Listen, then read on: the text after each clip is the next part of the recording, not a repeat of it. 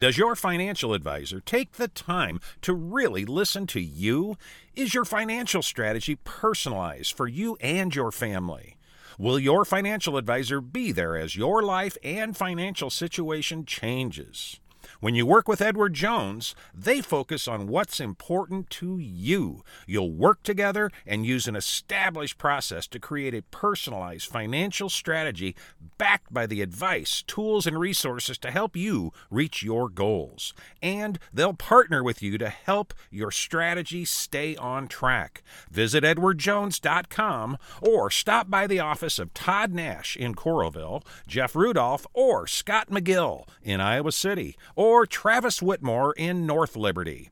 Edward Jones, making sense of investing. Member SIPC.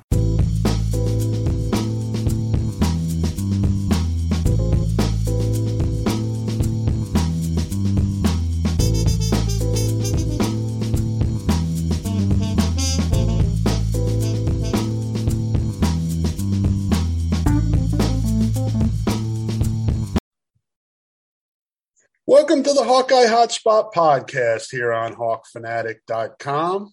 Rob Howe, joined as always by Scott Docterman from The Athletic. Scott is on the road. We're recording Freudian slip there.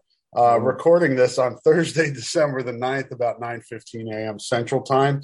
Recruiting obviously will be a big part of today's discussion, along with a review of the collapse, I guess, or whatever that was that happened in Indianapolis on Saturday night. And we got a couple basketball games to talk about, several basketball games to talk about. So plenty to get on with today. Scott, you are in Ames.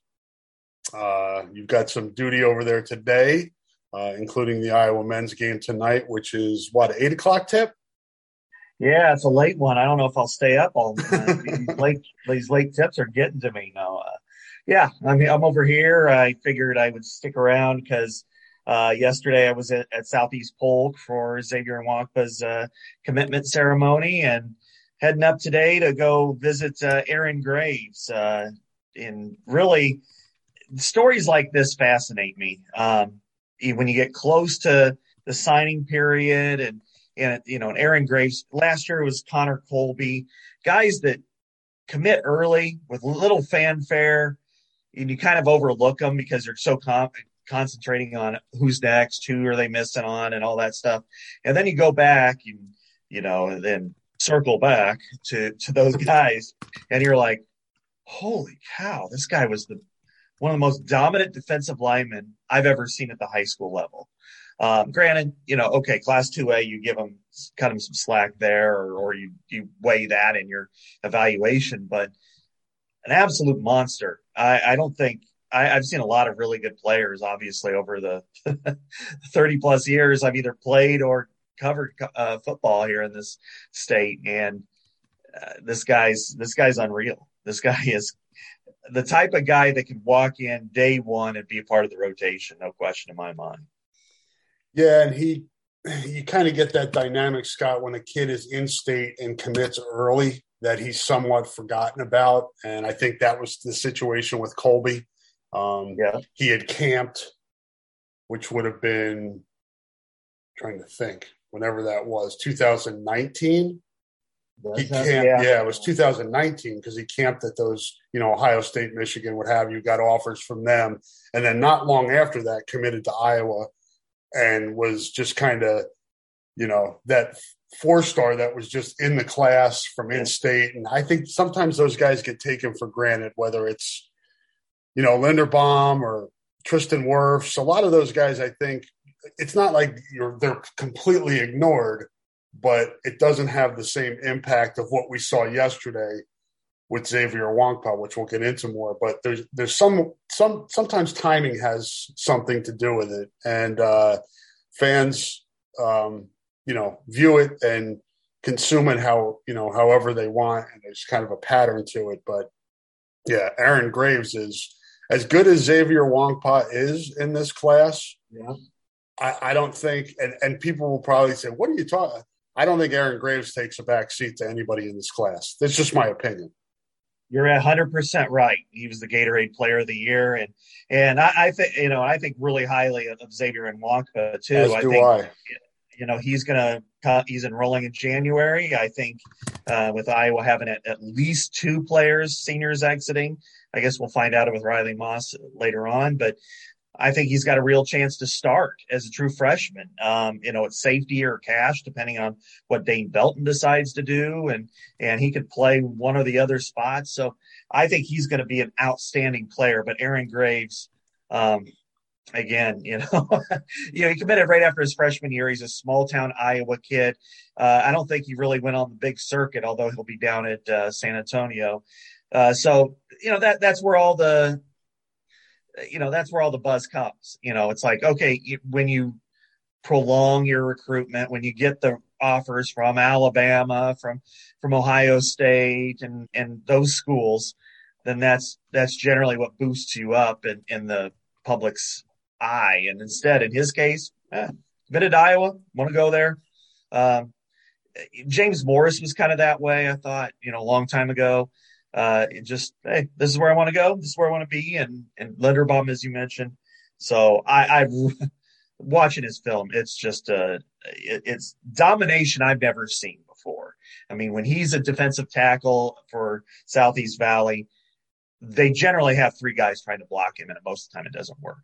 It literally, I'm not even exaggerating. And then when he's on offense, he played offensive line, and he would pull, and I just feel so bad for the kid that he met, because that kid would fly back like Larry Allen laying out a defensive back in the NFL way back when.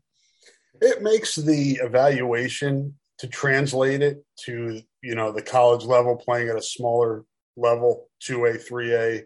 Well, now there's 5 classes, so It makes it even a little bit more convoluted. But I remember in person and on film watching Tristan Wirfs, and I'm like, he's killing this 5'10", 180-pound defensive end from wherever, Wapello or something like that.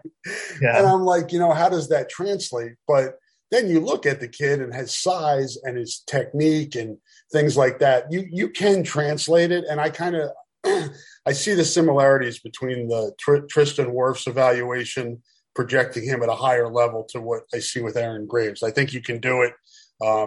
It's not as difficult if you kind of look a little closer at what you're seeing. Exactly. And that's, we've covered or watched the Valley for a lot of years. I played in the MAC and watched it for a lot of years and saw some great players, NFL players.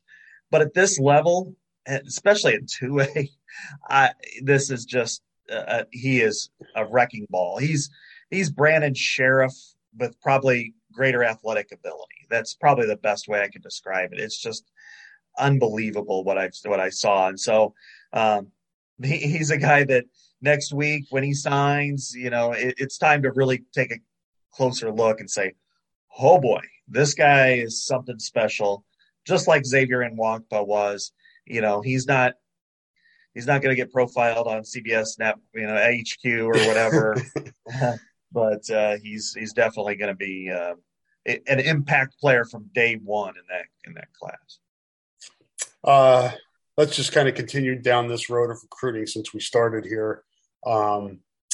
Xavier Nwankpa commits yesterday, Southeast Polk safety. For those who don't know that, don't really follow recruiting. I'm not sure even if you don't follow recruiting, you haven't heard about this or gotten a little bit of an insight into what this commitment is. It's a 5-star in-state Southeast Polk safety. Led the Rams to a 5A state championship last month. Looking at the rankings, Scott, I saw the 247 rankings. I think Iowa went from 52 to 39, and these things change by the hour too, because there are commitments all over. One thing, and maybe it's hard to explain verbally, but these classes are weighted by the amount of the number of commitments you have in a given class. Yeah. So I looked at Rivals this morning because I tend to use their rankings when in my writing. But Iowa was ranked 41st. This after Xavier's commitment, Iowa is 41st. However, if you go by average stars, The stars basically go from 2 to 5. I don't remember ever seeing a 1 star or a 0 star. Well, there are 0 stars, I guess. I never saw a 1 star. Now that I think about it, I've seen like no ranking, but usually then it goes to 2. But anyway, I digress. Iowa's average is 3.33, which puts it in a 22nd place tie in this cycle with UCLA and Rutgers and Georgia Tech. They would all be just a shade behind Indiana and Miami of Florida. And just to give you perspective on that, Michigan has 20 commitments in this class. It also has 1 5-star, 6 4-stars, and 13 3-stars. Iowa has 12 commitments in this class, so 8 less than Michigan, 1 5-star, so the same, 3 4-stars, and 7 3-stars. I'm getting myself tied up here, but that's just kind of a little bit more of a perspective of Iowa's recruiting class right now, because people tend to just look at those general overall rankings. Iowa's done pretty well this class. It's going to be a smaller class, so the chances of it getting up high in those overall rankings probably aren't good. But I would recommend people look at the average star ranking, because I think that's more indicative of what the class looks like, because everybody has a different number of kids in a given class. Yeah, right. And I mean, even going in now, we've seen some attrition, and we're going to see some more attrition. So those numbers will probably climb up, probably a couple more, 2, 3 more possibly by next Wednesday.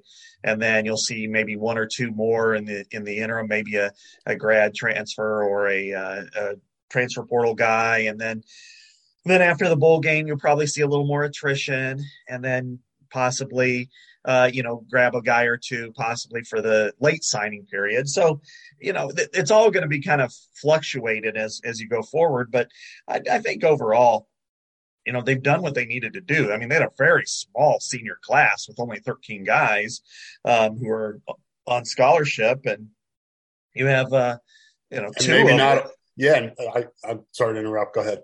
Yeah, I was going to say, like 2, potentially Moss and Charlie Jones could make their way back. I don't know if they will or not. That's their choice. And, I wonder if their honors, from the Big Ten kind of makes it go, well, maybe I should just go ahead and go. But they'll probably wait on the evals too from NFL, which is smart. I mean, this is a process. You don't have to just jump. You can. What's the cutoff? Like mid-January or early to mid-January, 13th? Yeah, it's usually like the 15th usually. Okay. Now, I don't know the specific date this year, but it's right around the 15th. And it makes it tough for the teams that are playing for the championship. Yeah. For them, but they already know, I mean, if you're Jamison Williams or right. Somebody like that, I think you're going to go ahead and go. But I think overall, this, for as small of classes they had, for all the, we were probably the voice of reason when we were talking back in June and early July, like, guys, just settle down. This isn't that big of a deal. Things happen. And now you look and you see who they got. I mean, the momentum is fine. They've got prospects that climbed quite a bit. They're able to, when you look at Caleb Johnson, he didn't visit at first, and then he decommitted and then went to Cal first and then Iowa. Patterson is a big get for them, a 4-star running back. Carson May, who looked like a complete fallback and wasn't even ranked by 24/7, now is a 4-star by Rivals. So, he really climbed this year. I think they're okay. And I think the other focus is 2023. They're doing really well, at least with meeting with players and getting good evaluations. Yeah, and it's so much more complicated now than it used to be, because you're looking junior college, you're looking transfer portal, you're looking high school. It's very involved now. And there are players everywhere. And I think Iowa is a great example of that, where you're able to, from a Zach Van Valkenburg coming from a Division II to Charlie Jones walking on and giving up a scholarship at Buffalo. I mean, there are so many opportunities and avenues to get good players. It's just a matter of being able to do that and find the right guys. And I think Iowa does a pretty good job of that. Yeah, sure. And, like looking ahead, now that they've got 12 commits for this class, they're targeting certain players. They're waiting on some, this weekend's a visit weekend, and, Orlando Trader is going to be there. They had TJ Hall, who, is close, I guess, with the Nwakpa, and I think he's got a chance to make a commit. Cohen Entringer is got a lot of, he's supposedly still coming. And I think now that Nwakpa made that decision, I think in some ways it kind of validates Iowa, even against, blue blood caliber programs. And they had a new offer at defensive line. The one guy that I think they're really excited about is Jared Verse, the Albany transfer. And that's again, we've seen it with UNI kids. Look at their last 2 years, Spencer Brown and Jared Penning, I think his name is, the offensive tackles, in-state kids that blossom at Northern Iowa. And you don't think Iowa or Iowa State could have used them? Shit. Iowa could have used either one of them this year. Or Jared Brinkman. Jared Brinkman from Regina. I mean, he's just right across town. Could they have used him at defensive tackle? So I see the portal being, mutually beneficial for FCS lower level FBS teams, and then also upper level FBS teams like Iowa, because, Jared Verse will be able to do, if he came to Iowa, he would instantly probably be a starter at right defensive end to replace Zach Van Valkenburg. Really great burst off the edge, long arms, can do a lot of different things. Great player at his level. And then, so I think Iowa is a little more into the transfer portal than people think, that they are looking. They are trying to find fits. And, they're just not like Michigan State. They're going to go out and, or the old Iowa State basketball way of just cleaning up in that area.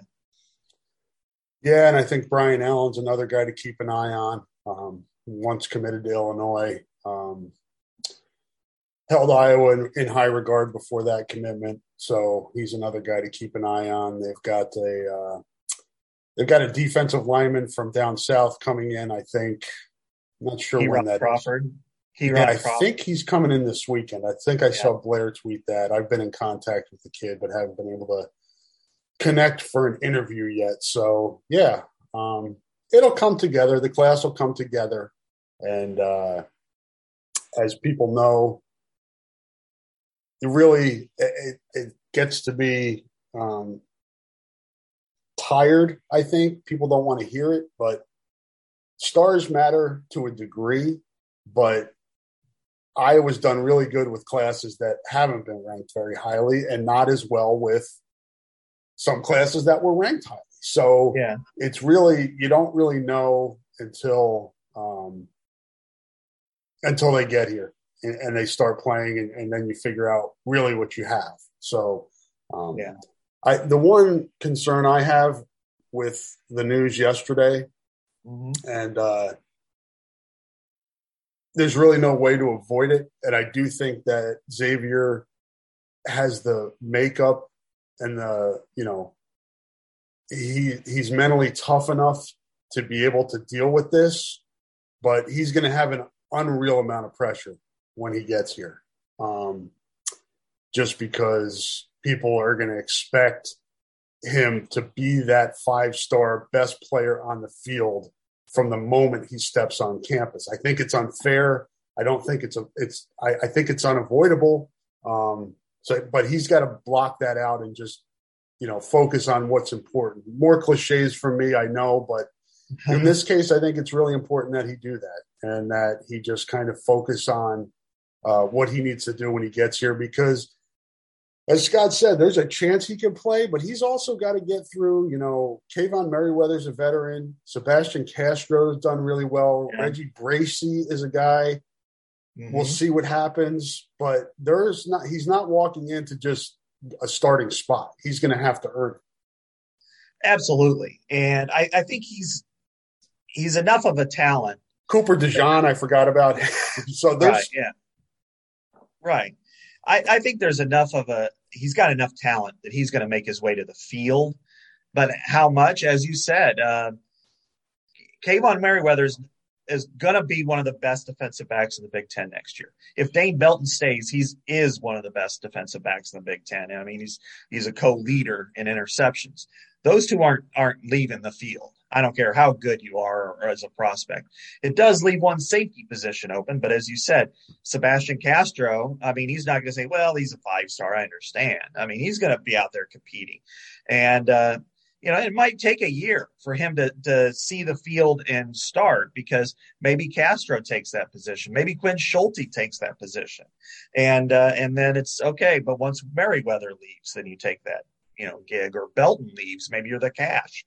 So I think he's going to play as a true freshman. I think it'd be stupid to suggest otherwise, but I think it's whether he starts and is a star. That's another question. I mean, he might be an AJ Epineza type that kind of rotates early.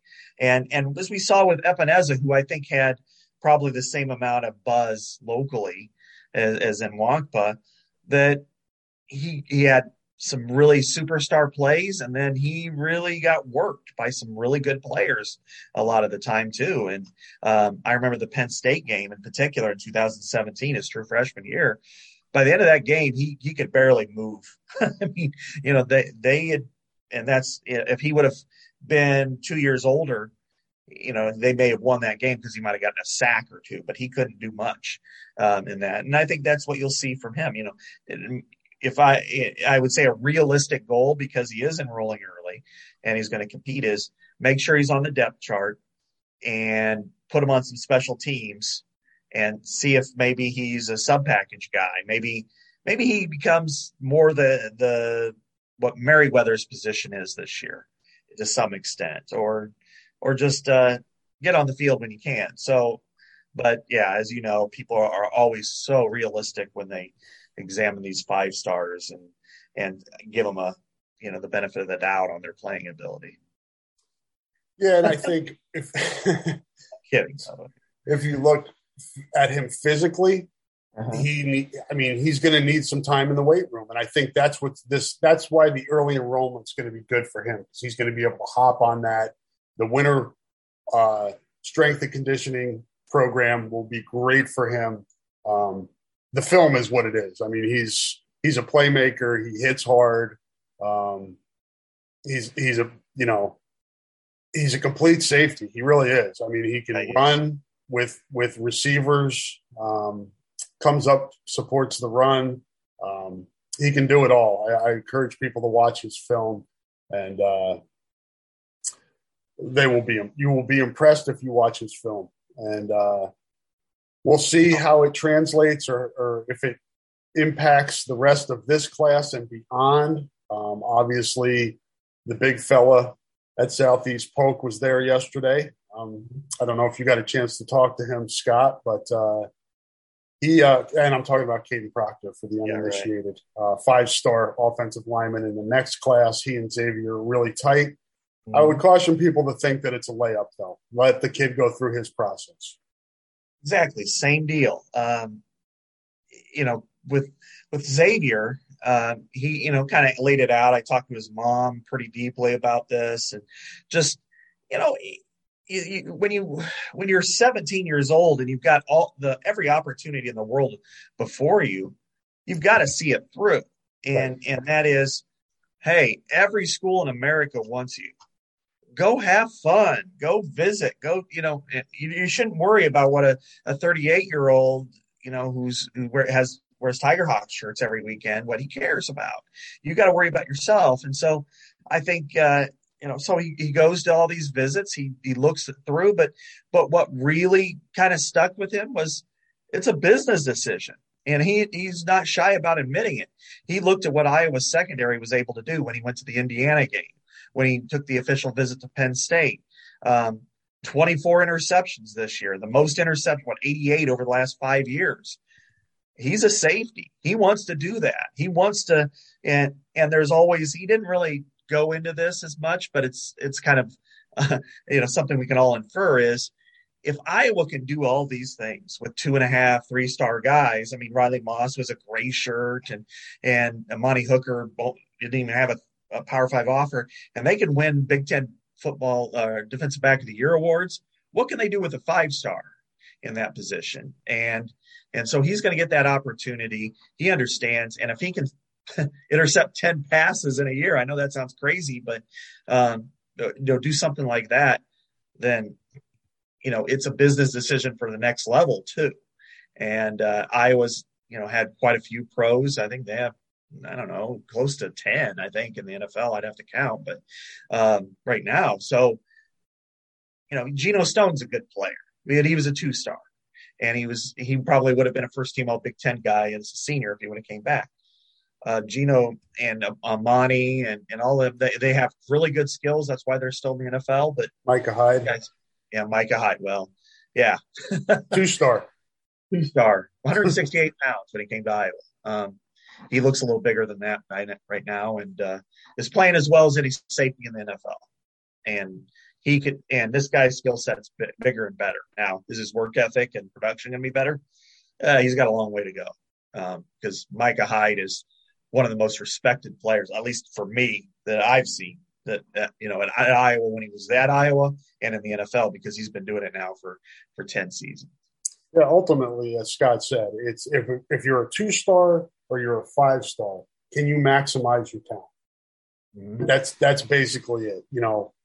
Tristan Wirfs and AJ Epinesa, they maximized their talents. It didn't matter. Tyler Linderbaum, I forget about him, but he was a 4-star. So yeah, defensive tackle, but 4-star nonetheless. So those guys took what was natural to them and then allowed themselves to be developed once they got it. And we've seen, and I don't want to go down the road of names of 4-star guys that have come here and not worked out, but there is a list of those guys. Sure. And then that's the opposite of the 2-star guys who come in and develop themselves into NFL players or really good Big Ten players. And then there are 2-stars that come in that don't develop. Or, we hear about the walk-on stories that end up being prosperous. There are some that aren't. And that's just the way it goes. It's just, it's each individual kid and what he can do here. And I think Xavier I know, and I want to mention this because I've seen this a lot. And I think, Jay Neiman and the coaches deserve a ton of credit here, but also credit the student athletes, the ones that are in his class and the ones that are already here that he bonded with. I think that was a big part of this puzzle, that he really connected with the guys that he was going to be teammates with. And then Phil Parker, position coach, is important. Those are some of the things that are super important when a kid makes a decision like this. What's hilarious is I talked to his mom. I'm like, okay, now how did this all come together? How did he inform him? And Xavier was kind of like most guys, I would say, but also players. It's like, oh yeah, they were so excited and they gave me a hug and everything. She was like, Jay turned to him and asked Xavier, so where are you going to go? And what he meant was out to dinner for his birthday. And Xavier thought he meant college. He goes, I'm going to stay home and be a Hawkeye. And she's like, you should have seen the looks on all the coaches' faces. Like, couldn't believe it, and then of course everybody went crazy and stuff. So, but just the way it kind of, for as meticulous as this recruiting journey was, to have it all come out that way, I thought it was really poignant and kind of funny. But, kind of getting into this class though, I mean, I think, barring anything health related, I think we both would expect Graves and Nwakpa to be really good players at Iowa. I mean, starters, who knows beyond that, and that doesn't mean right away for those exactly. listening. Yeah, not in training camp. It may be right away, but it may not be right away. My guess is neither one redshirts, They see action on the field at some point, and then we'll go from there. But really, the difference in the hallmark of these classes are the other players, the 3 stars, even the 2-star guys, and what they do. And one class in particular I was just kind of looking through was the 2017 class, like you mentioned.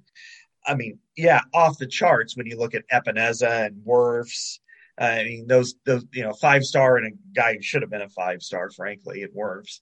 But what made that class tick were guys like Amir Smith-Marset and Geno Stone, late guys when they really needed to clean up late. Then you had, guys like, Jaimin Colbert, who left the team, but he was really good. Mark Kallenberger, kind of the same deal. Brandon Smith and Matt Hankins. And Hankins, for people that don't remember, was a 4-star who Michigan really tried to snag him away from Iowa. Yeah.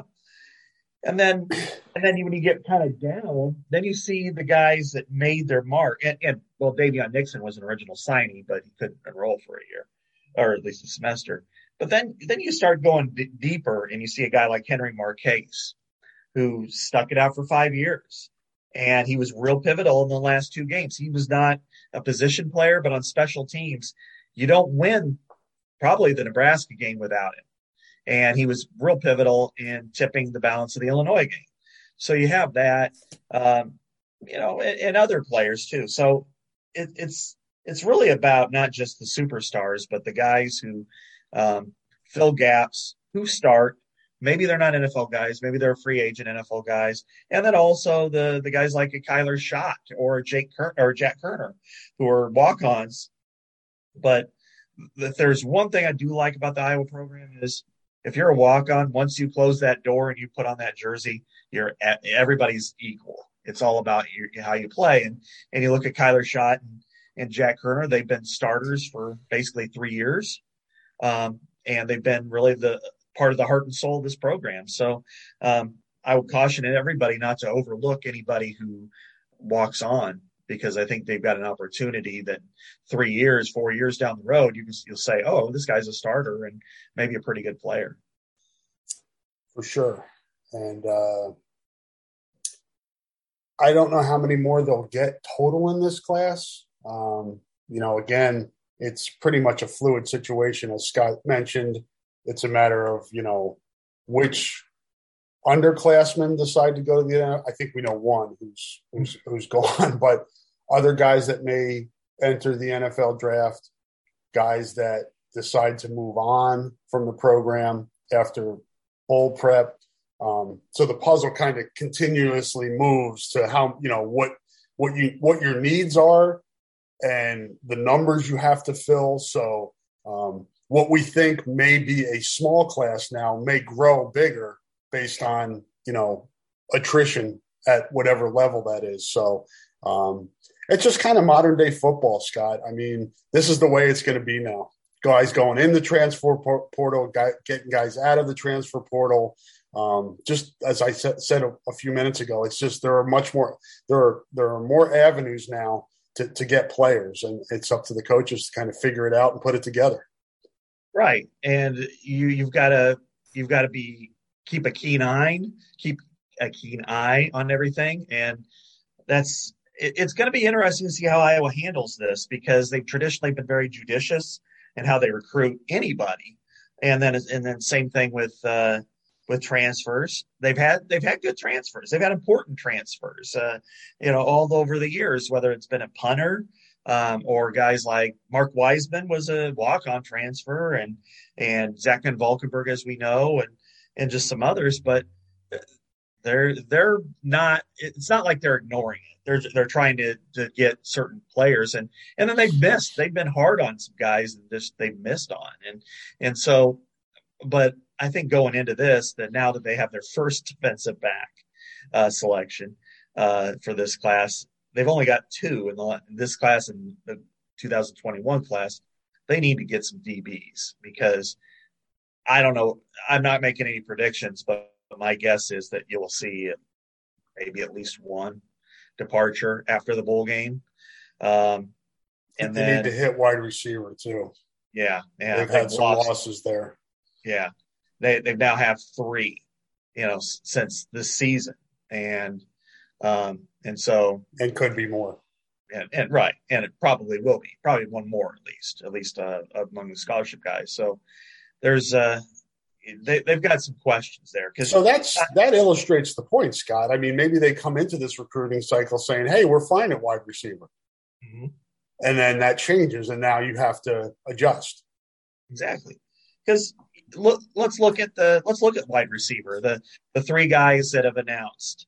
Kayvon Matthews never really got an opportunity. Had some injuries as well. Yeah, right. And he's from Florida. So, first year was a COVID year. It's tough. It's tough to be that far away from home. If you're not playing, that's what you're here for. Maybe you might want to just shut it down. Then Desmond Hudson was kind of on the cusp, but just never cracked through, and then got passed up by Keegan Johnson specifically. But and then finally the one that's the high profile one, Tyrone Tracy. And you'll never hear me say anything negative about him. I think he's a really fantastic young man. Whatever happened as far as on the field goes, the facts are that there wasn't a lot of production. Was it his fault or was it the coach's fault? I think there's probably some blame to go around on that one for both sides. But he's looking for another opportunity, probably an offense that suits his skill set better. Iowa didn't maximize his skill set, whether that's his fault or their fault. Again, it's up to your interpretation. But either way, they got to replace him because he's part of the rotation. And this is why I like the transfer portal, because instead of getting lost in the depth chart and just kind of languishing there, all 3 of these players now have an opportunity to play somewhere, and get into an offense that suits their skill set. And that's the same way at any position group. So, and then now Iowa has to go and find a receiver, 2 receivers who do it. And, they like their freshmen a lot, but they're still freshmen. And if one gets hurt, where's your depth? So what does this mean if Charlie Jones leaves? Exactly. Then they're really tight and light. So they only have 1 receiver right now in the class, and there's no guarantee he could walk right in and be a guy. So that's why you've got to be open in the portal. Yeah, and receiver seems like a position that can be addressed. There's probably quite a few of them in the portal right now. And I echo what Scott said about Tyrone Tracy. Just a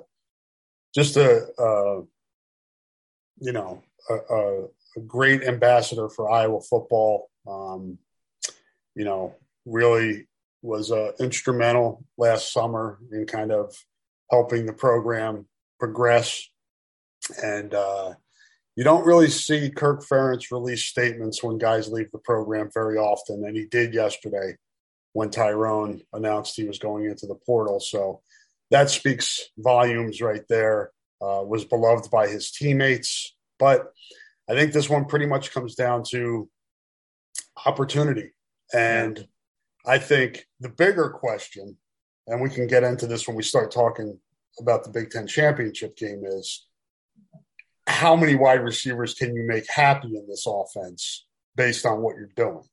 And it shouldn't have been a case where even if he was losing playing time to the freshman, where he couldn't have been utilized in some way that would have kept him, that would have had him see that he was an important part of this team on the field.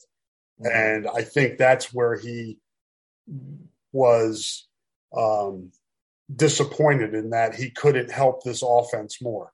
He wants to get the ball in his hands. He's a receiver, skill guys want the ball, but he also didn't see himself as somebody that was helping this offense because he wasn't utilized. So there's more to it in it than that. And we'll get into that more when we talk about that. But just kind of to wrap up the recruiting talk, a lot of offers going out right now. I've been retweeting them. They're going heavy into the 23, 24, 25 classes. Big clock here. I think it was Bob Bowlesby said yesterday they're considering doing away with the early signing period. So there's that to consider now. That's obviously not going to happen this year, but maybe could happen as early as next year. It just seems like recruiting is constantly changing. And I just hope that whatever they do, it's best for the student athletes and gives them the best opportunity to find the right place for them coming out of high school. It's not always going to happen. It'd be crazy to think that there's going to be a transfer portal, but I think trying to contract the number of guys going into that transfer portal, to me, would be the ideal way to go here. It's good. It's going to be really interesting to see all these issues, because I understand. I think they're legitimate concerns, and I don't think it's really about the players as much as it is the coaches. The expedited firings and hirings and movings from Notre Dame to LSU to Oklahoma to USC to Florida. Position coaches too. Yeah. Coordinators. Exactly. And it's really frustrating. And if you're an athlete and you've committed to these programs, the next thing you know, before your signing period, voila, there's no stability. And, and come on, we could all say and try to be highbrow and say, oh yeah, they chose an institution, that's why they're there. Yes. But let's face it, the reason why is because of who's in their living room, who's on their phone, who's texting, and who they're talking to. And so they're going to Florida because they want to go to Florida because of the position coach. And then voila, he's gone. They hire somebody else. And then it's like, well, I don't know this guy. I don't want to play for this guy. I don't know what he's going to bring or do or whatever.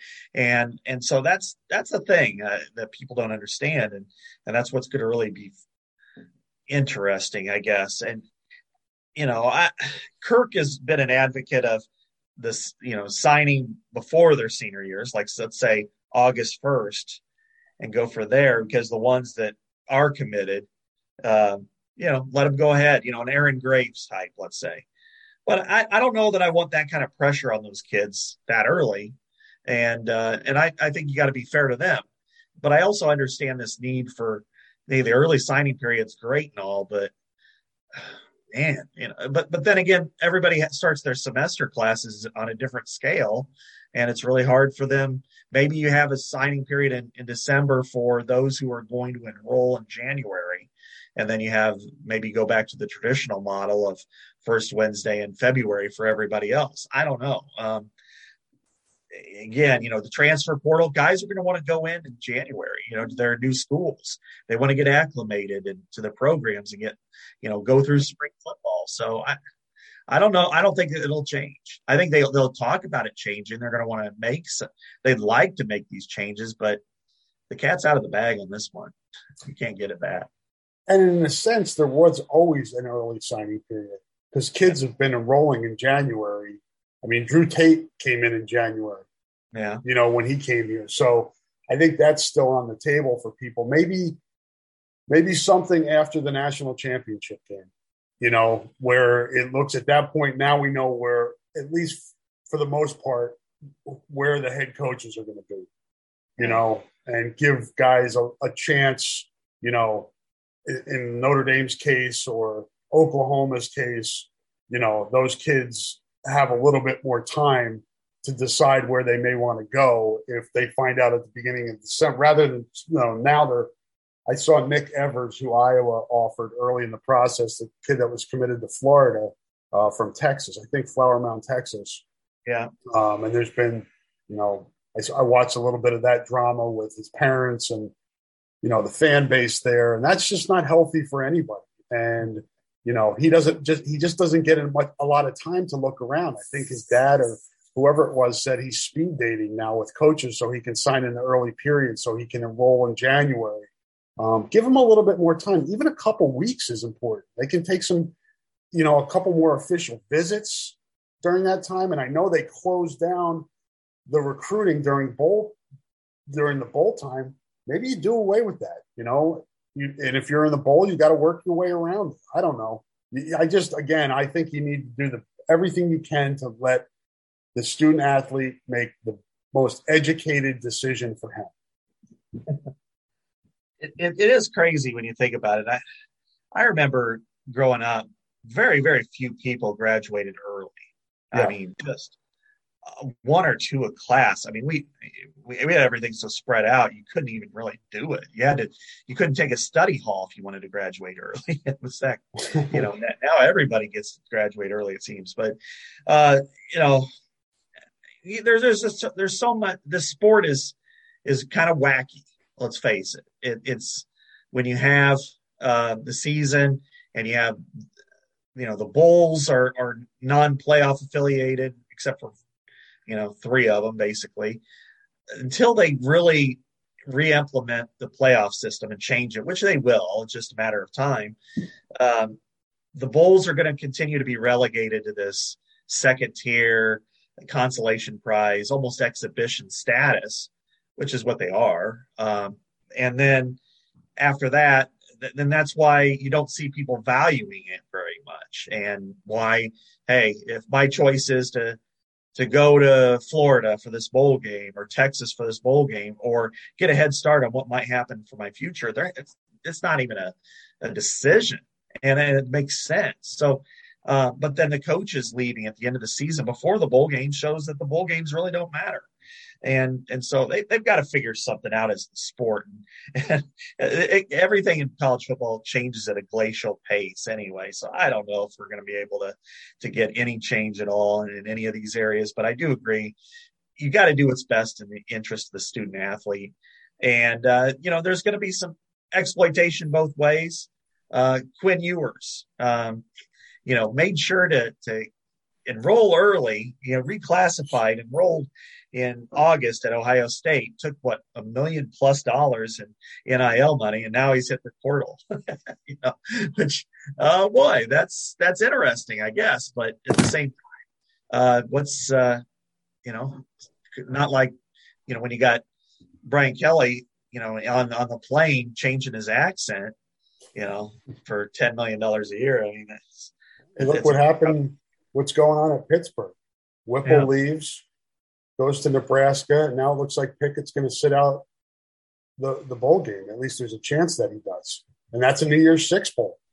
Right. And, so the coach says, hey, this bowl game's not important to me. I'm going to Nebraska. You're going to blame the player for sitting out? Exactly. Are you going to, and everybody gets mad at the player, but not the coach. Well, the coach is instrumental. And if you're the player, you have way more to lose than the coach does. If the coach waits until January 2nd or whatever, who cares? He's not going to really be any instrumental in this recruiting cycle. What are they going to do at the last minute with him? He just put on a new jacket and go and talk to a kid, and that's it. I mean, he's not going to wow anybody. But Kenny Pickett, he gets hurt in that bowl game, against Michigan State.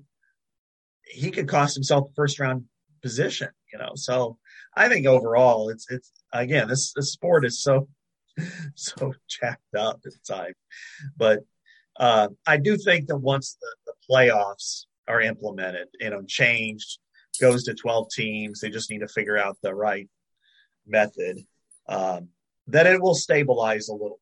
I think it in that way, because then you'll have a clear line of delineation between what's important and what's just kind of fun. And the Citrus Bowl, like Iowa's going to, it's one of the better consolation prizes, but it is a consolation prize. I mean, it is not, and the New Year's Six right now is a consolation prize, but it won't be when it's a playoff. So I think the sooner the better on this, because I've always been a bowl guy, but I think at this point, hey, we're full force on this track, so you might as well just embrace it, make it the best you can, and because it's changing the sport. And there's a lot of positives, I think, in the regular season and the postseason once they continue to do this. No doubt, change is coming. Change is always coming in college football, and adjustments are being made, and we'll see where it goes from here. Scott and I will talk a lot more about recruiting here as we go through the rest of the month, as Iowa will have more commitments, attrition, all that stuff. So there'll be plenty to talk about on that the rest of the month. We're going to dive into some football now. Scott and I were both down in Indianapolis for Michigan's 42-3 win against Iowa. Not a whole lot of positives out of that game. I think if anything, Scott, we came out of that game with more questions than answers. I think we thought Iowa was in a pretty good place going into that game, and it just did not make a strong accounting of itself on a big stage, and that's happened before. We've seen this before when Iowa's been on the big stage, and embarrassing. I mean, I don't know if there's that's kind of the word that describes that. That was just because that morning, a lot of us, I was watching game day and nobody was giving Iowa a chance. And, Iowa, it looked like it was shaping up well for Iowa, the underdog, the no chance. And then they go out and they prove people wrong, kind of like what they did against Michigan State in 2015. But that was just, that was a mismatch on Saturday night, at least the way it played out. I don't know. They play again. Iowa certainly could stay close, but I was psyched in that first Iowa drive. I'm like, yeah, they're getting away from tendency. They're throwing some wrinkles at them. They're getting them on their heels. And then who knows if maybe Gavin Williams connects with Pottebaum. I don't know though. Michigan just looked like it wasn't going to be not denied on that night. I'm just throwing a bunch of thoughts out there that are just racing through my head right now. I think you're right on all accounts. And first and foremost, there's a reason why Michigan was a 12-point favorite. It was the better team. And we all knew that. What we were trying to do was describe scenarios in which Iowa could win, because Iowa has done that in the past when they've been heavy double-digit underdogs. They've found ways to keep the game close. And this is a tough team, Iowa. They've got good special teams and really good defense. And, as we know, less than a pedestrian offense. And so, but we were trying to, here's how Iowa could do this. Credit Michigan, because Michigan wasn't going to get in that game. Michigan wasn't going to play Rocky Balboa football. Michigan was like, we're going to attack you. We're going to be aggressive, and we're going to be aggressive the entire game. And, the first touchdown was sloppy tackling by Iowa. I mean, their run fits weren't good. And then, we saw that at times down the stretch too, Scott, and they got away with it. Yeah, you're right. And, Jamari Harris missed a tackle. Jack Campbell I don't know if he was in the right gap and somebody else wasn't, but it looked like it might have been Campbell's gap. That's where Corum went. And then the tackle could have been there 10 yards down the field, and it wasn't. Boom, touchdown. The backbreaker was the combination of Iowa not getting its halfback pass not connecting on it, whether that's the wrong person throwing it, the wrong person trying to catch it. And then Michigan attacking Harris again with the halfback pass and scoring on it. That showed an aggressiveness out of Michigan. Like, we're not playing around tonight. We're going right at you. We're not going to get in this, run the ball up the middle, even that's our game, and punt and play field position, because that plays right into Iowa's hands. They want a low-scoring game. They want a game where it's body blows matter. And then, Iowa got into the red zone, got into inside the 12 3 times. It didn't come away. It only came away with a field goal. It needed to maximize its possessions. And that means score points. And if you're inside the 10, score touchdowns. Couldn't do it. And then I think really the backbreaker from it being competitive on the level of, well, it didn't look so bad, to, oh boy, here we go, was the block punt. And that really turned it into a rout. And, I think it was embarrassing because it was in prime time. The score was embarrassing. I think more people are talking about Michigan than Iowa, which is probably fair. And you kind of go, okay, that works. But there are some big questions for Iowa. And I really think on the offensive side of the ball, you just cannot do this any longer. You cannot play this style of football. You have to make sure you have to make changes. And I don't care what it is. I mean, you could play the oop-de-oop like on Varsity Blues, on every down, or you can have Adrian Martinez as your quarterback or whoever. I don't care. You're going to have to make something different. You're going to have to do something different. The passing game looks robotic to the point of, it's almost like it's a analogy with the Tin Man and the Wizard of Oz without any oil. I mean, it's just, there's nothing there, and they've got good receivers.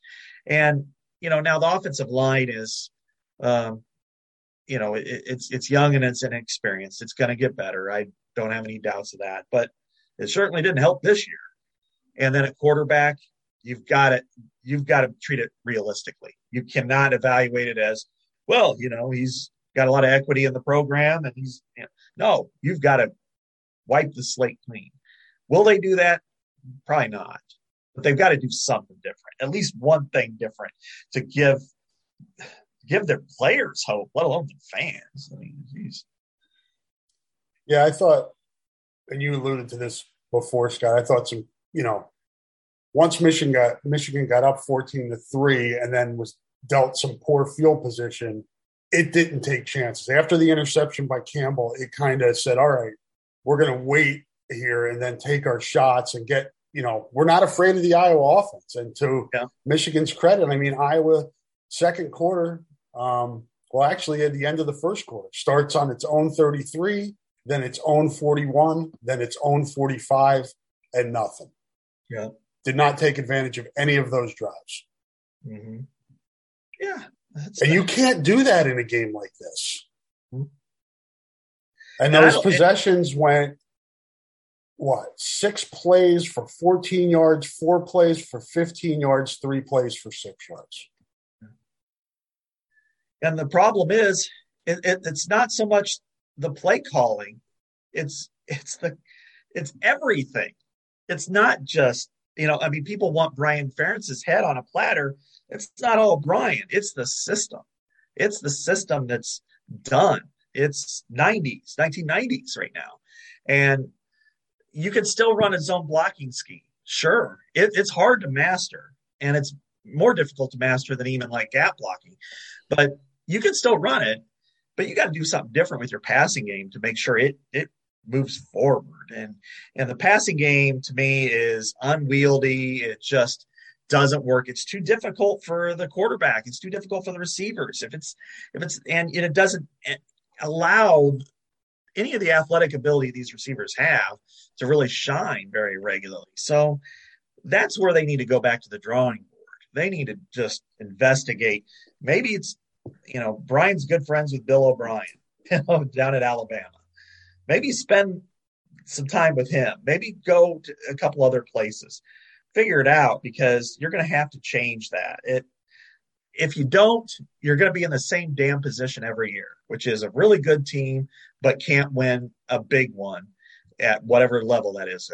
Can't get past Wisconsin, can't win the Big Ten championship, and you're kind of relegated to this good tier of teams that wins games but doesn't win championships. And that's a dangerous area, because you're still a good team, and you're not going to, you don't want to fire the coach or anything like that. But what you want to do is give yourself a shot, give yourself a chance. And unless you have a do-it-all quarterback that's even north of what C.J. Beathard brought, you're going to be in this 8 to 10, 11 win range, which is a good year. But once in a while, you want to break through. Once in a while, you want that championship. This wasn't the year for it, but there are years where they could get it. Yeah, it lowers your ceiling. It really does. It's just it caps where, we saw it this year in those 3 games: the Purdue game, the Wisconsin game, and Michigan game. They were all pretty similar.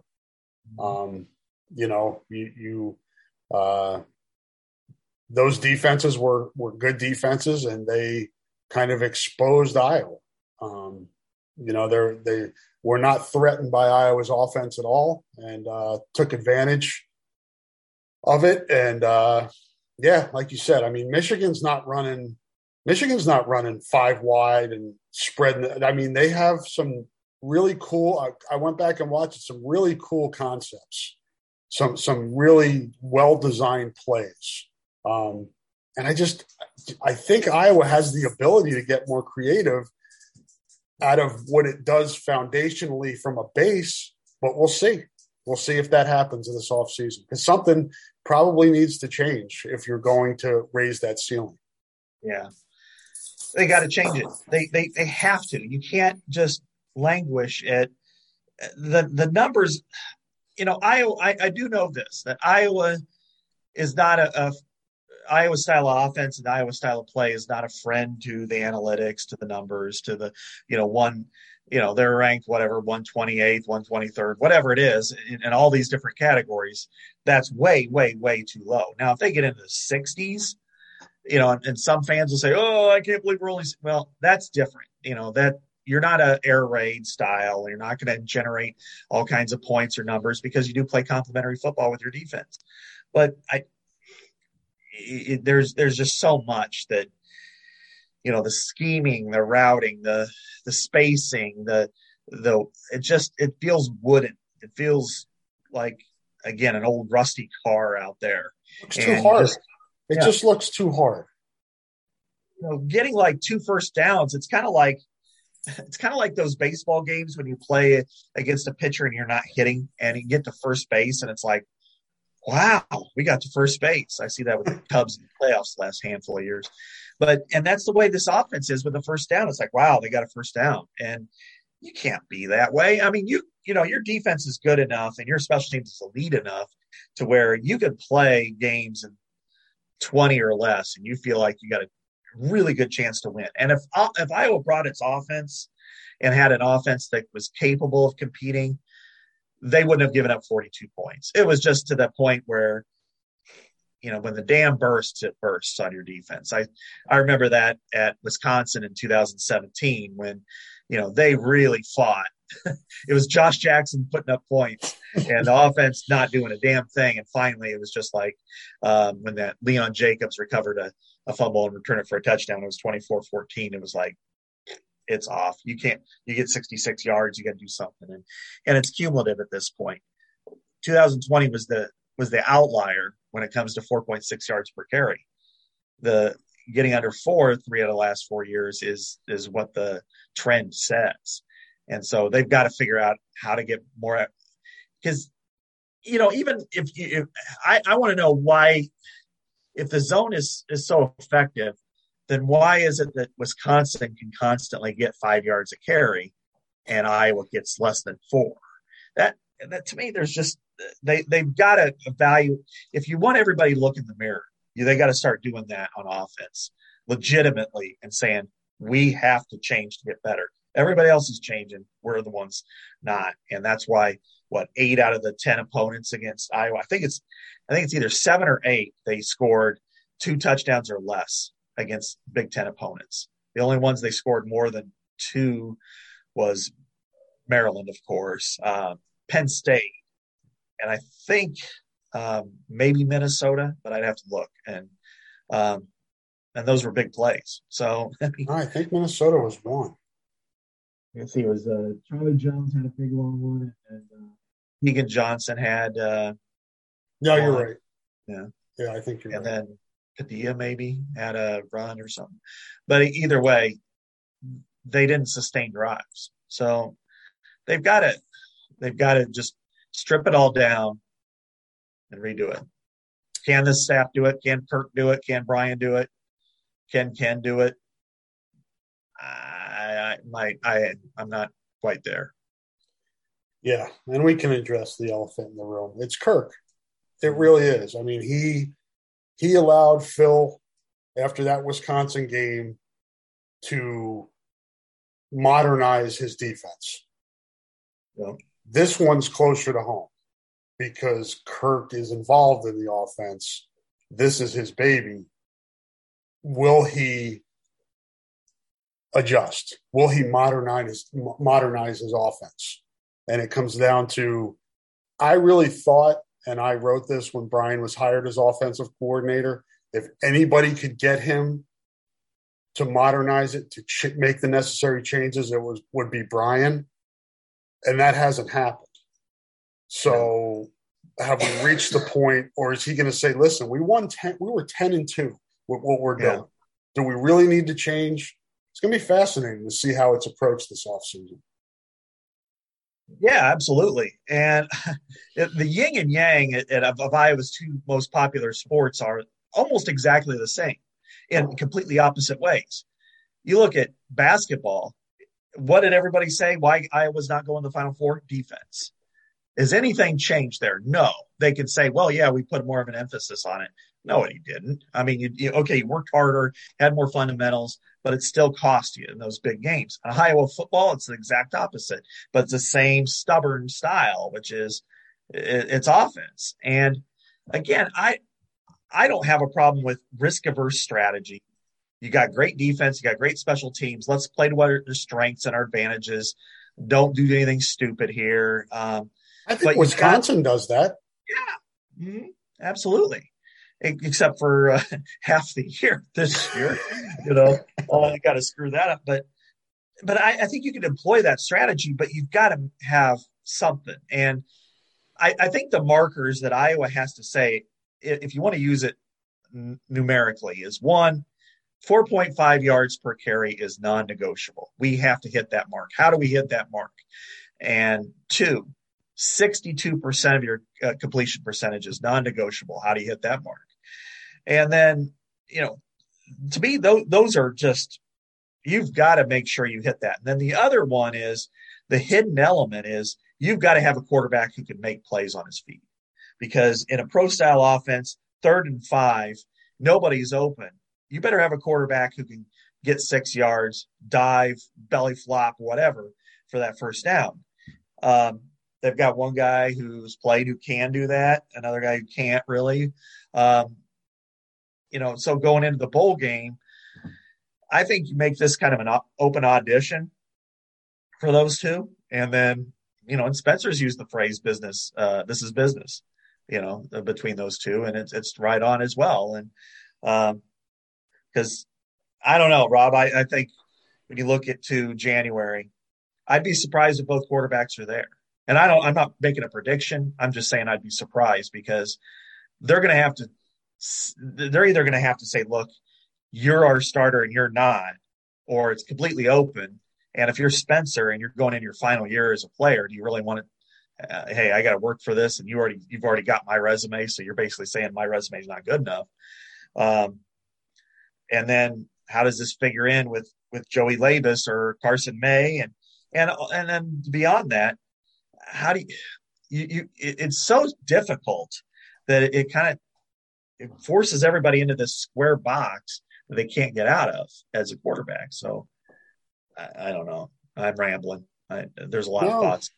No, you're making a lot of sense. And yeah, I kind of read between the lines how Alex answered that question after the Michigan game when asked about, the future. And I don't know if you would ask that question, but I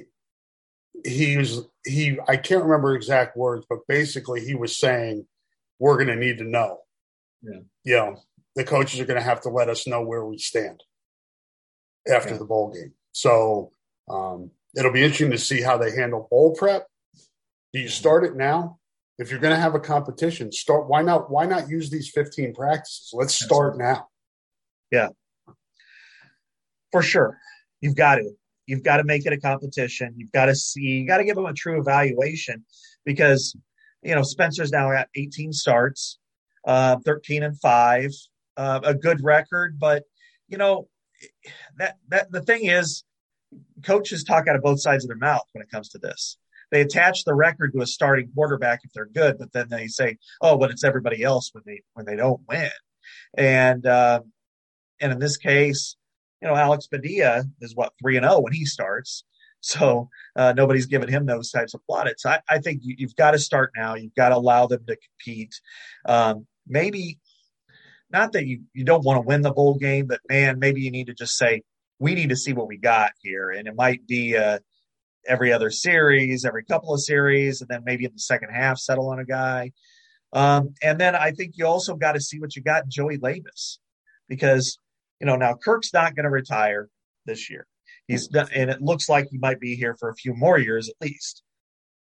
Don't you want to maximize your final couple of years? And if you've got a freshman on your roster that's the best quarterback, make sure he plays, make sure he wins that job. And he's made those tough decisions in the past. It's just sometimes it's hard to buy into it, he made the tough decision with Nate Stanley over Tyler Wiegers, both as a backup and as a starter. If Joey Labas is the best one, run with it. And, he might cause both of them to leave, but I think you've got to make the best decision for this program, both in the short term and long term. Yeah, and the Stanley comparison is good because he started his second year on campus. Yeah. This will be Labas' second year on campus. So,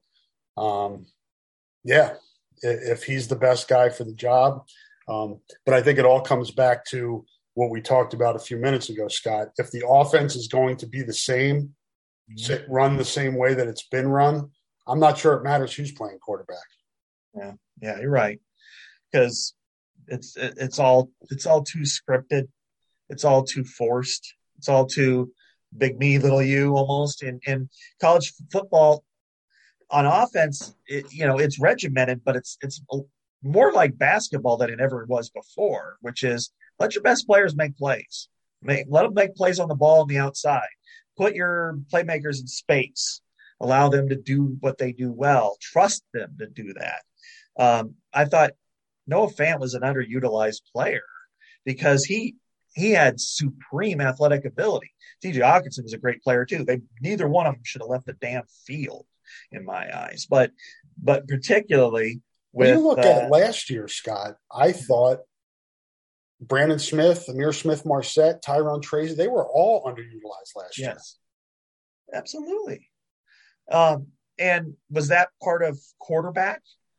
The quarterback couldn't get the ball there, or was that scheme, I think it was all of it. And that's the problem. So it's always something with Iowa's offense. Right. I mean, this isn't 2002.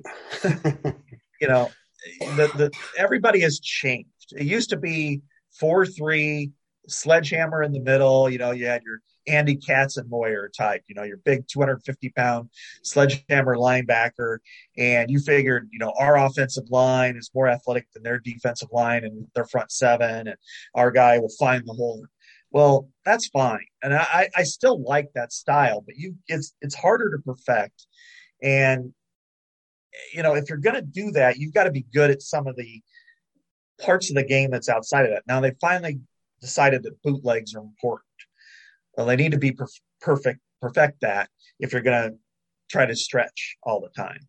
Or screen game. Iowa's screen game's bad. It's really bad. And it shouldn't be, because if you got an offensive line that moves, it needs to be good. And so those are the things that they need to maximize if they're going to continue the zone run scheme. And then offensively in the passing game, now I'm not a coach, I'm not a wizard on this one, but I know what I see it, that they're just not getting anything out of it. They've got to do more. They've got to make it easier. And I think if they make it easier, then I think it'll make it better. So it just seems too regimented for any kind of max, especially if you don't have a quarterback that can't complete 64-65% of his passes. No question. Well, it's an important month for Iowa football, both in bowl preparation. And we'll talk more about the bowl as we get closer to it. No need to start diving into that yet. And also in recruiting for Iowa football. So very important next month or so for Iowa football. Let's hop over to basketball, Scott.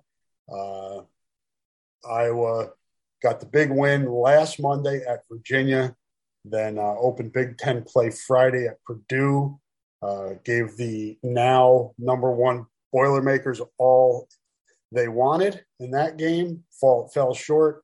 And then the other night against Illinois, lost at home, so 0-2 in the Big Ten.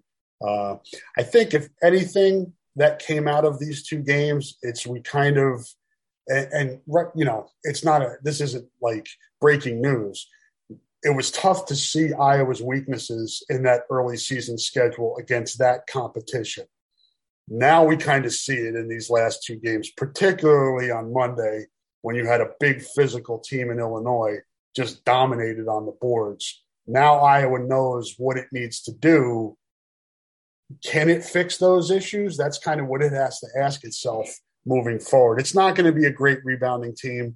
Wieskamp was a really good rebounder. I think people forget how good he was on the boards, and obviously Luka. So they need to figure that out. Yeah, they need to figure it out. Illinois had almost 30 more rebounds than Iowa did. Obscene. And you know what though, that's probably to be expected. I mean, Coburn he was a monster last year even against Garza. So why wouldn't he be a monster against Iowa now? But you've got to maximize your other abilities around them. I didn't come away from either game thinking, oh man, this is such a terrible team. You've got to approach it almost realistically, that they lost significant pieces. I mean, Garza and Wieskamp, they're NBA guys. They're drafted.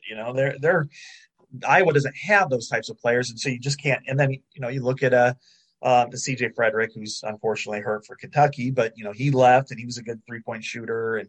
And this is a different team, and I do like a lot of what they're doing. I think they've actually impressed me more, even though they lost these games, than what I thought. I thought after those 6 games they would just kind of get beat at Virginia, get blown out at Purdue, and then lose like they did against Illinois. But to lose only by 4 at home to Illinois at this point of the season is not the end of the world. To fight back the way they did against Purdue on the road, I thought showed a lot of heart and also some ability. So I think what they need though, they need to, they can't give up 11 threes against Illinois. That's the problem for me, is that if you're giving up 11 threes, you really have no chance to win against a team that has just such a dominant post. They've got to be better there. But outside of that, and of course they need to shoot better. I mean, you can't shoot what ended up being 45%. That's not horrible, I guess, but still you got to be better there.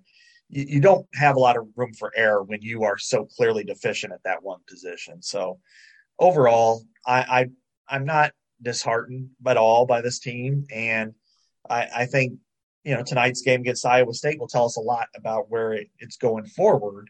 I expect a really tenacious effort. I expect a lot of heckling of Jordan Bohannon, to say the least. But I don't know. What are your takeaways from the Hawkeyes thus far? You don't want to – I'm full of cliches today, but you don't want to cry over spilled milk. But Jack Nunge averaging 7 rebounds and almost 2 blocks for Xavier this year against real good competition. They've played a pretty tough schedule. Yeah. That's the one that hurts. It hurt to lose Frederick, but you look at Perkins and Ulis and Iowa's depth in the backcourt, not huge. Nunge in the middle of that with Keegan and Patrick, and if you look at the lineup with Nunge in it, it's a lot different. That's the one that hurt, and I don't blame Jack. I understand his reason for going, but that one really hurts. So for me, the interesting thing, Scott, is just kind of developments in this backcourt that I don't think I saw coming this early, and that is the play of Aaron Ulis and Tony Perkins and what they're bringing to this team as two-way players. And we've talked, you mentioned it before in the football comparison about Iowa lacking defense in terms of basketball. These are two-way players, as are Patrick McCaffrey and Keegan Murray. You have those 4 guys on the court as two-way players.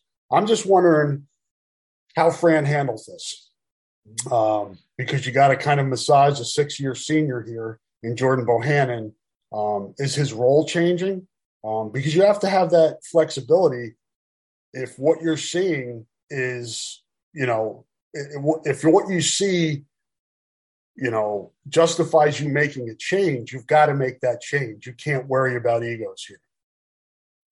For sure. And, and then there are other issues too. And when you have 2 sons playing, that adds a level of difficulty that you're never going to get away from.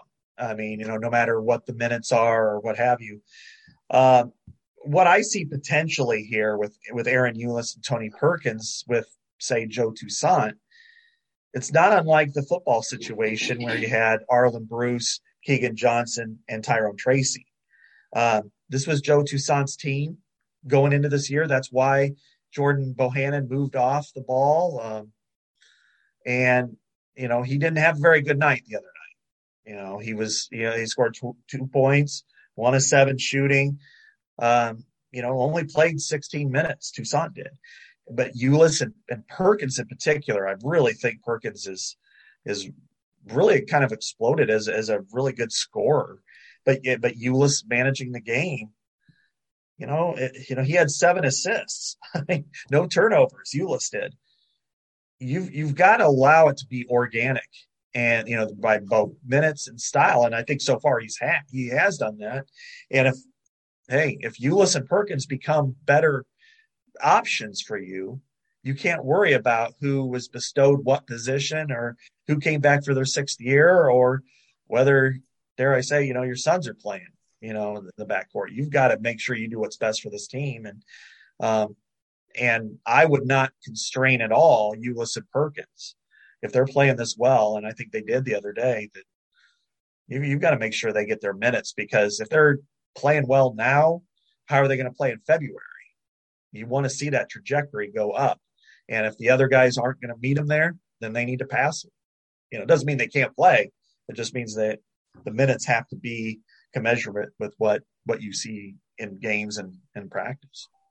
And the interesting thing the other night, and again, I'm one of those people that's like, I don't get overly wrapped up in who's starting. Right. It's who plays more minutes, but Iowa started pretty slow the other night against Illinois with its first team lineup out there. And then the second team came in and got them back in the game. It's important to start fast in games. And that's the decision Fran's got to make. Can I feel out how Toussaint and Bohannon are playing by starting them and then get an idea, okay, because then it may be too late. I mean, if you're down 10, 12 points, sometimes that's tough to make up against the better teams.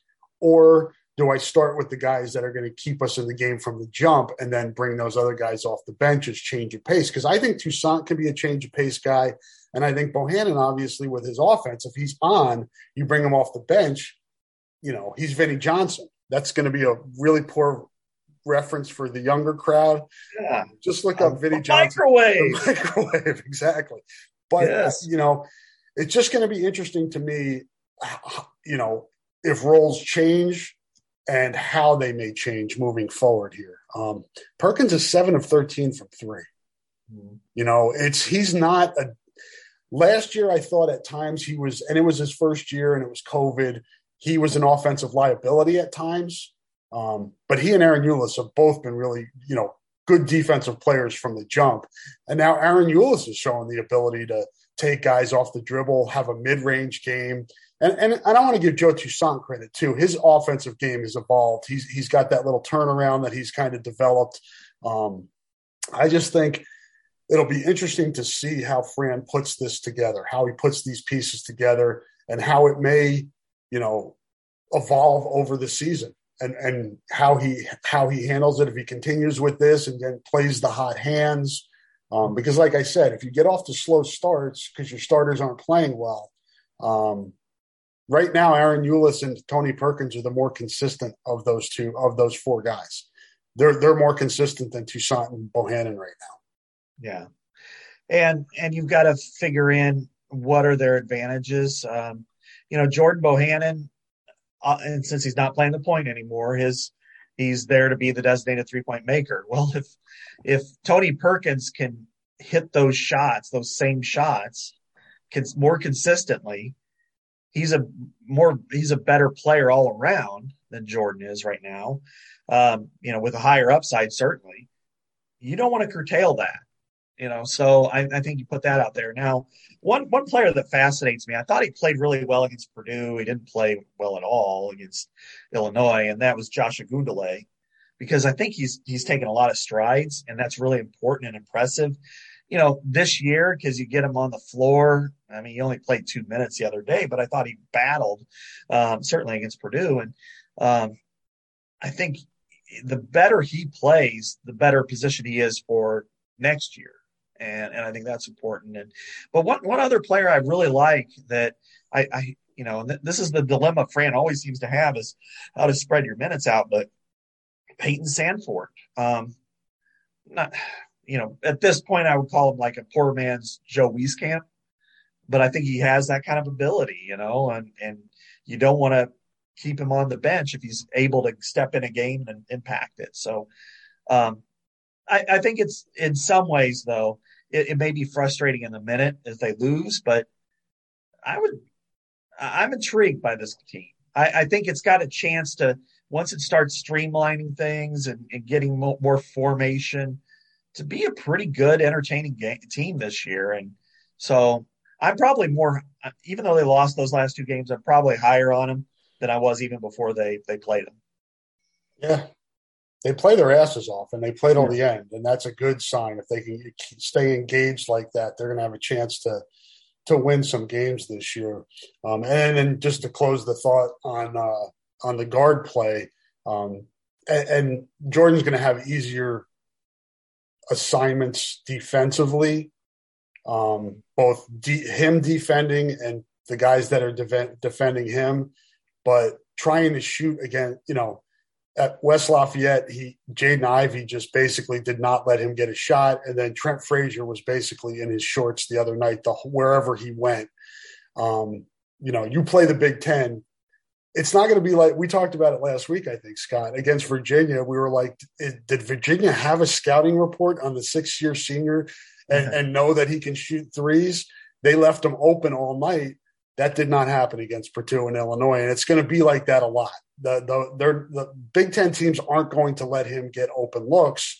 So then how does that factor in? And then to your point about Ogundele, I took photos the other night of Rebraca guarding Kofi and Ogundele guarding Kofi. And to me, that was the difference. And I think Philip's playing the best he can. He's undersized.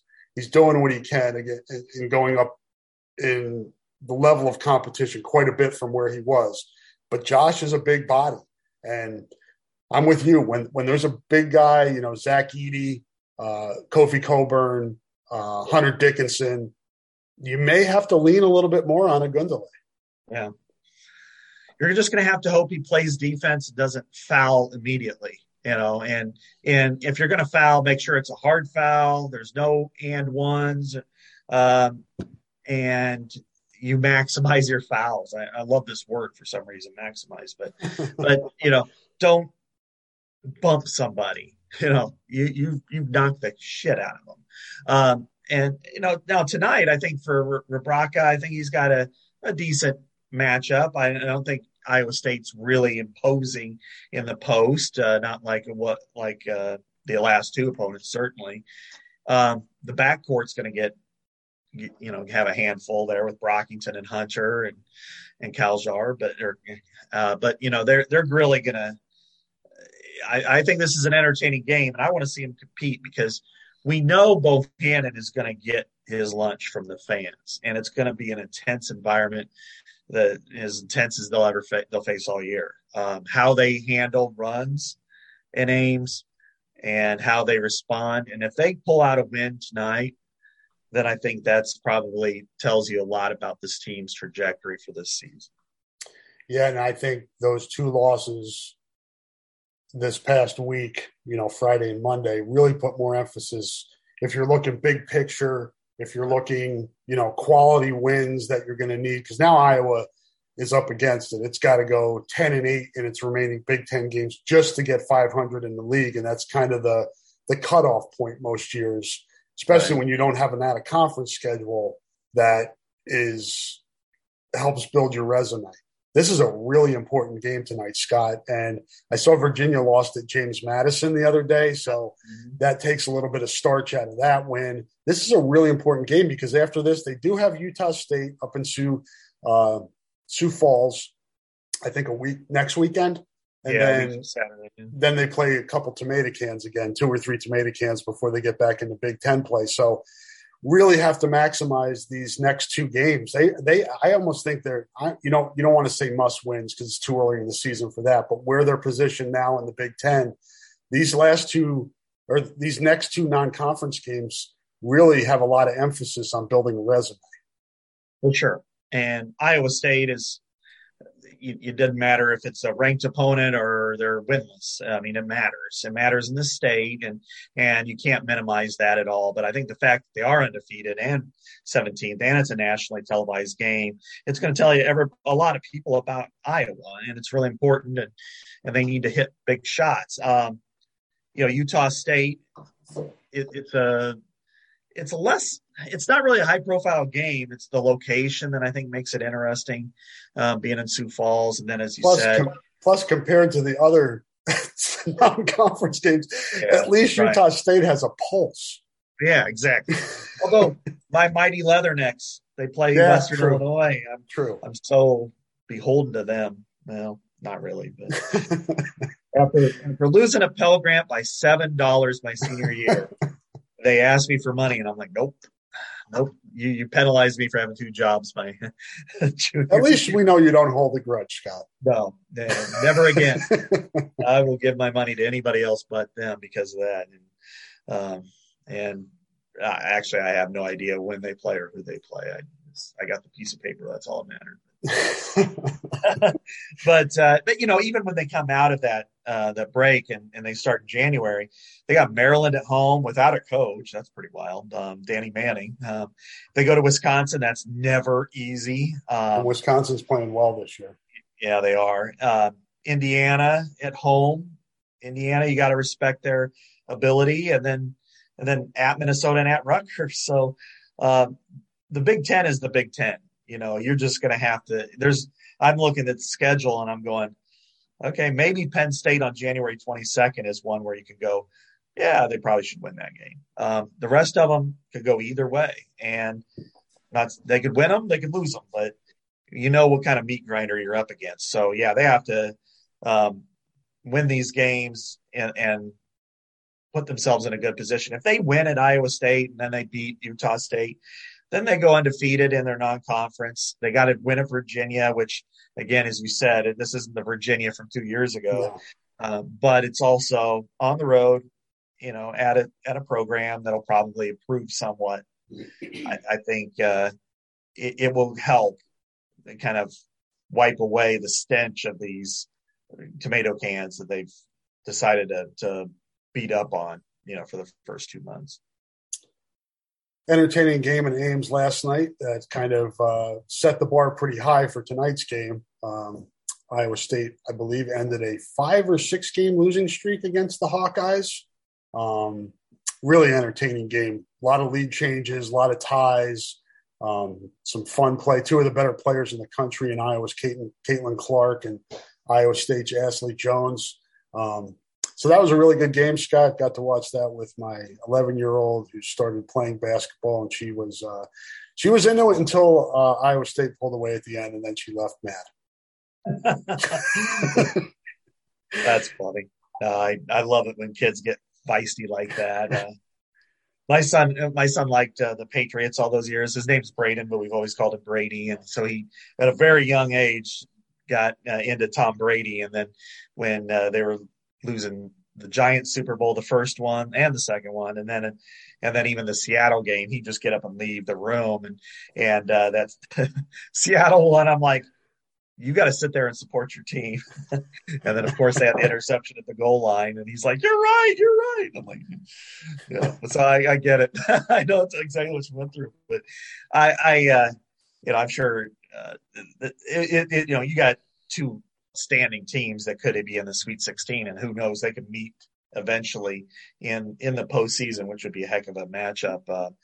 The fouls there was a disparity in fouls, and you got to expect that on the road, but it might have been a little higher than what we thought it should be. Likewise, you have the Jones factor. They're from Iowa City, and then you have Caitlin Clark, who's from Central Iowa, so you have that part of it. Great theater, terrific players, terrific game.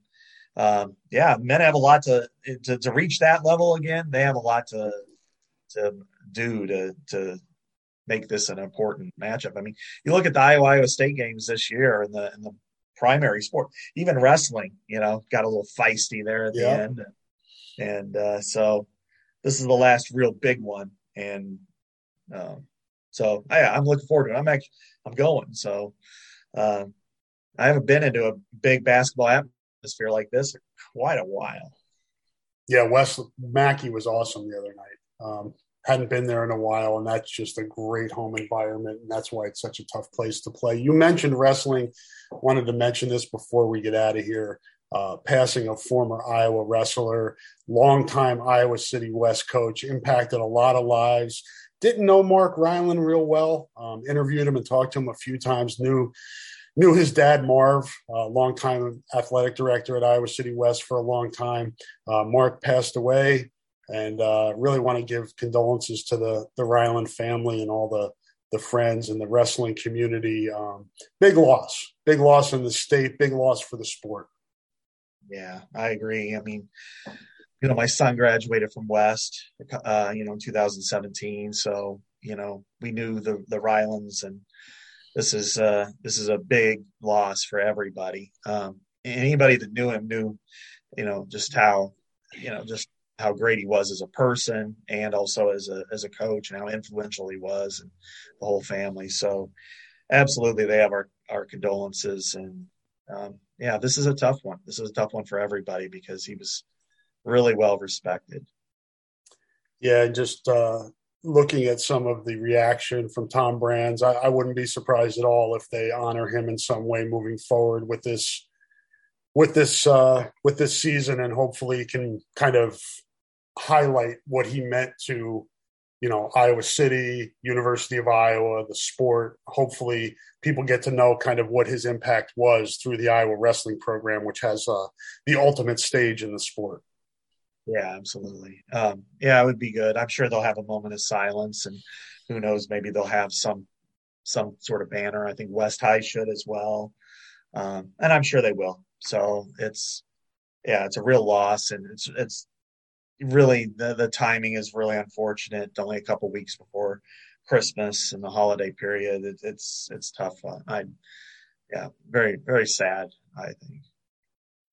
Yes, rest in peace to Mark Ryland. Sorry, tough loss for the family and for the community and for the sport of wrestling. So, he'll be remembered fondly, though, and I'm sure he'll be honored, as you said, from West High and University of Iowa. And sorry to get out of here on a sad note, Scott, but just wanted to make sure we got that in there. And Iowa wrestling is off to a good start. Did get that win over in Ames on Sunday night. A little bit of a kerfuffle after that. I was actually watching it, but I couldn't really tell on TV what started it or what happened, but I'm all for it. It's great theater. It's not WWE, but damn, it's close. And I know there are a lot of people psyched to watch this documentary on the Brands, and I'll tell you what, there is nobody more real, no group of people more real than the Brands brothers. What you see is what you get, and you get high intensity and theater every day in every conversation. And it doesn't matter if you're talking about school or wrestling. It's sometimes you're like, whoa, I didn't really ask that, but it's fun, and and Iowa wrestling, man, they're on the top. And that's the one thing I always enjoyed about it is you either love them or hate them, and there's really no ambiguity with how you feel about Iowa and wrestling. And certainly the other day in Ames, and Kevin Dresser, former Iowa wrestler, being there has really added some value and some starch to that rivalry, and I'm happy about it. Yeah, Brett Metcalf, I saw him there too. So you always have those, a lot of former Iowa wrestlers that are leading programs around the country. And I think it's a good sign because, let's face it, the Iowa State rivalry has fallen off a little bit. It's never going to fall off completely, but the competition wasn't as tight. It looks like, the Dresser Metcalf staff starting to get Iowa State back in the picture again, and that's good for wrestling, not only in the state but in the across the country. For sure, yeah. I mean, between them and you want to see the perennial powers be good, because it makes the sport better, more entertaining. And when you have rivalries that matter and matchups that matter, and like the loudest duel or loudest moment I can remember was a few years ago, Iowa Penn State at Carver, and and then you just every match was at a fever pitch. So it was Kemmerer, I think it was against Mark Hall, get a late takedown. Yep. And that place, I mean, the decibel level was like 110. I mean, it was crazy how loud it was. And so I think you want that. And if it's Iowa State, yeah, you could hate them. It's more fun to hate them when they're good than when they're not, because then it's irrelevant. And, I still wish they wrestled UNI, but I don't know. There's something there that I haven't bothered to ask about. And if you ask the brands, it might get a surly response. Yes. Better than average chance of that happening. Good home duels this year for Iowa, too. Penn State comes back to town, so that'll be fun. Minnesota with Gable Stevenson's coming to town. So a lot of good. I know they're sold out, but you could probably get tickets on the secondary market, and I imagine those duels will be on TV, too. So pay attention to Iowa wrestling, men's and women's basketball. Again tonight, is that a FS1 game tonight, Scott, for the Iowa State Iowa game? Yes, ESPN 2. Okay, so ESPN 2 tonight at 8:00 Central Time. Check that out if you're listening to us before that. And I guess that'll do it for this episode, Scott. Check out all of Scott's work on The Athletic. He's got coverage of Xavier Nwankpa's commitment yesterday. Good coverage on that. He's going out to do a story on Aaron Graves, so check that out as well. And we will be back to talk to you next week on the Hawkeye Hotspot podcast. Say goodbye, Scott. Goodbye, Scott.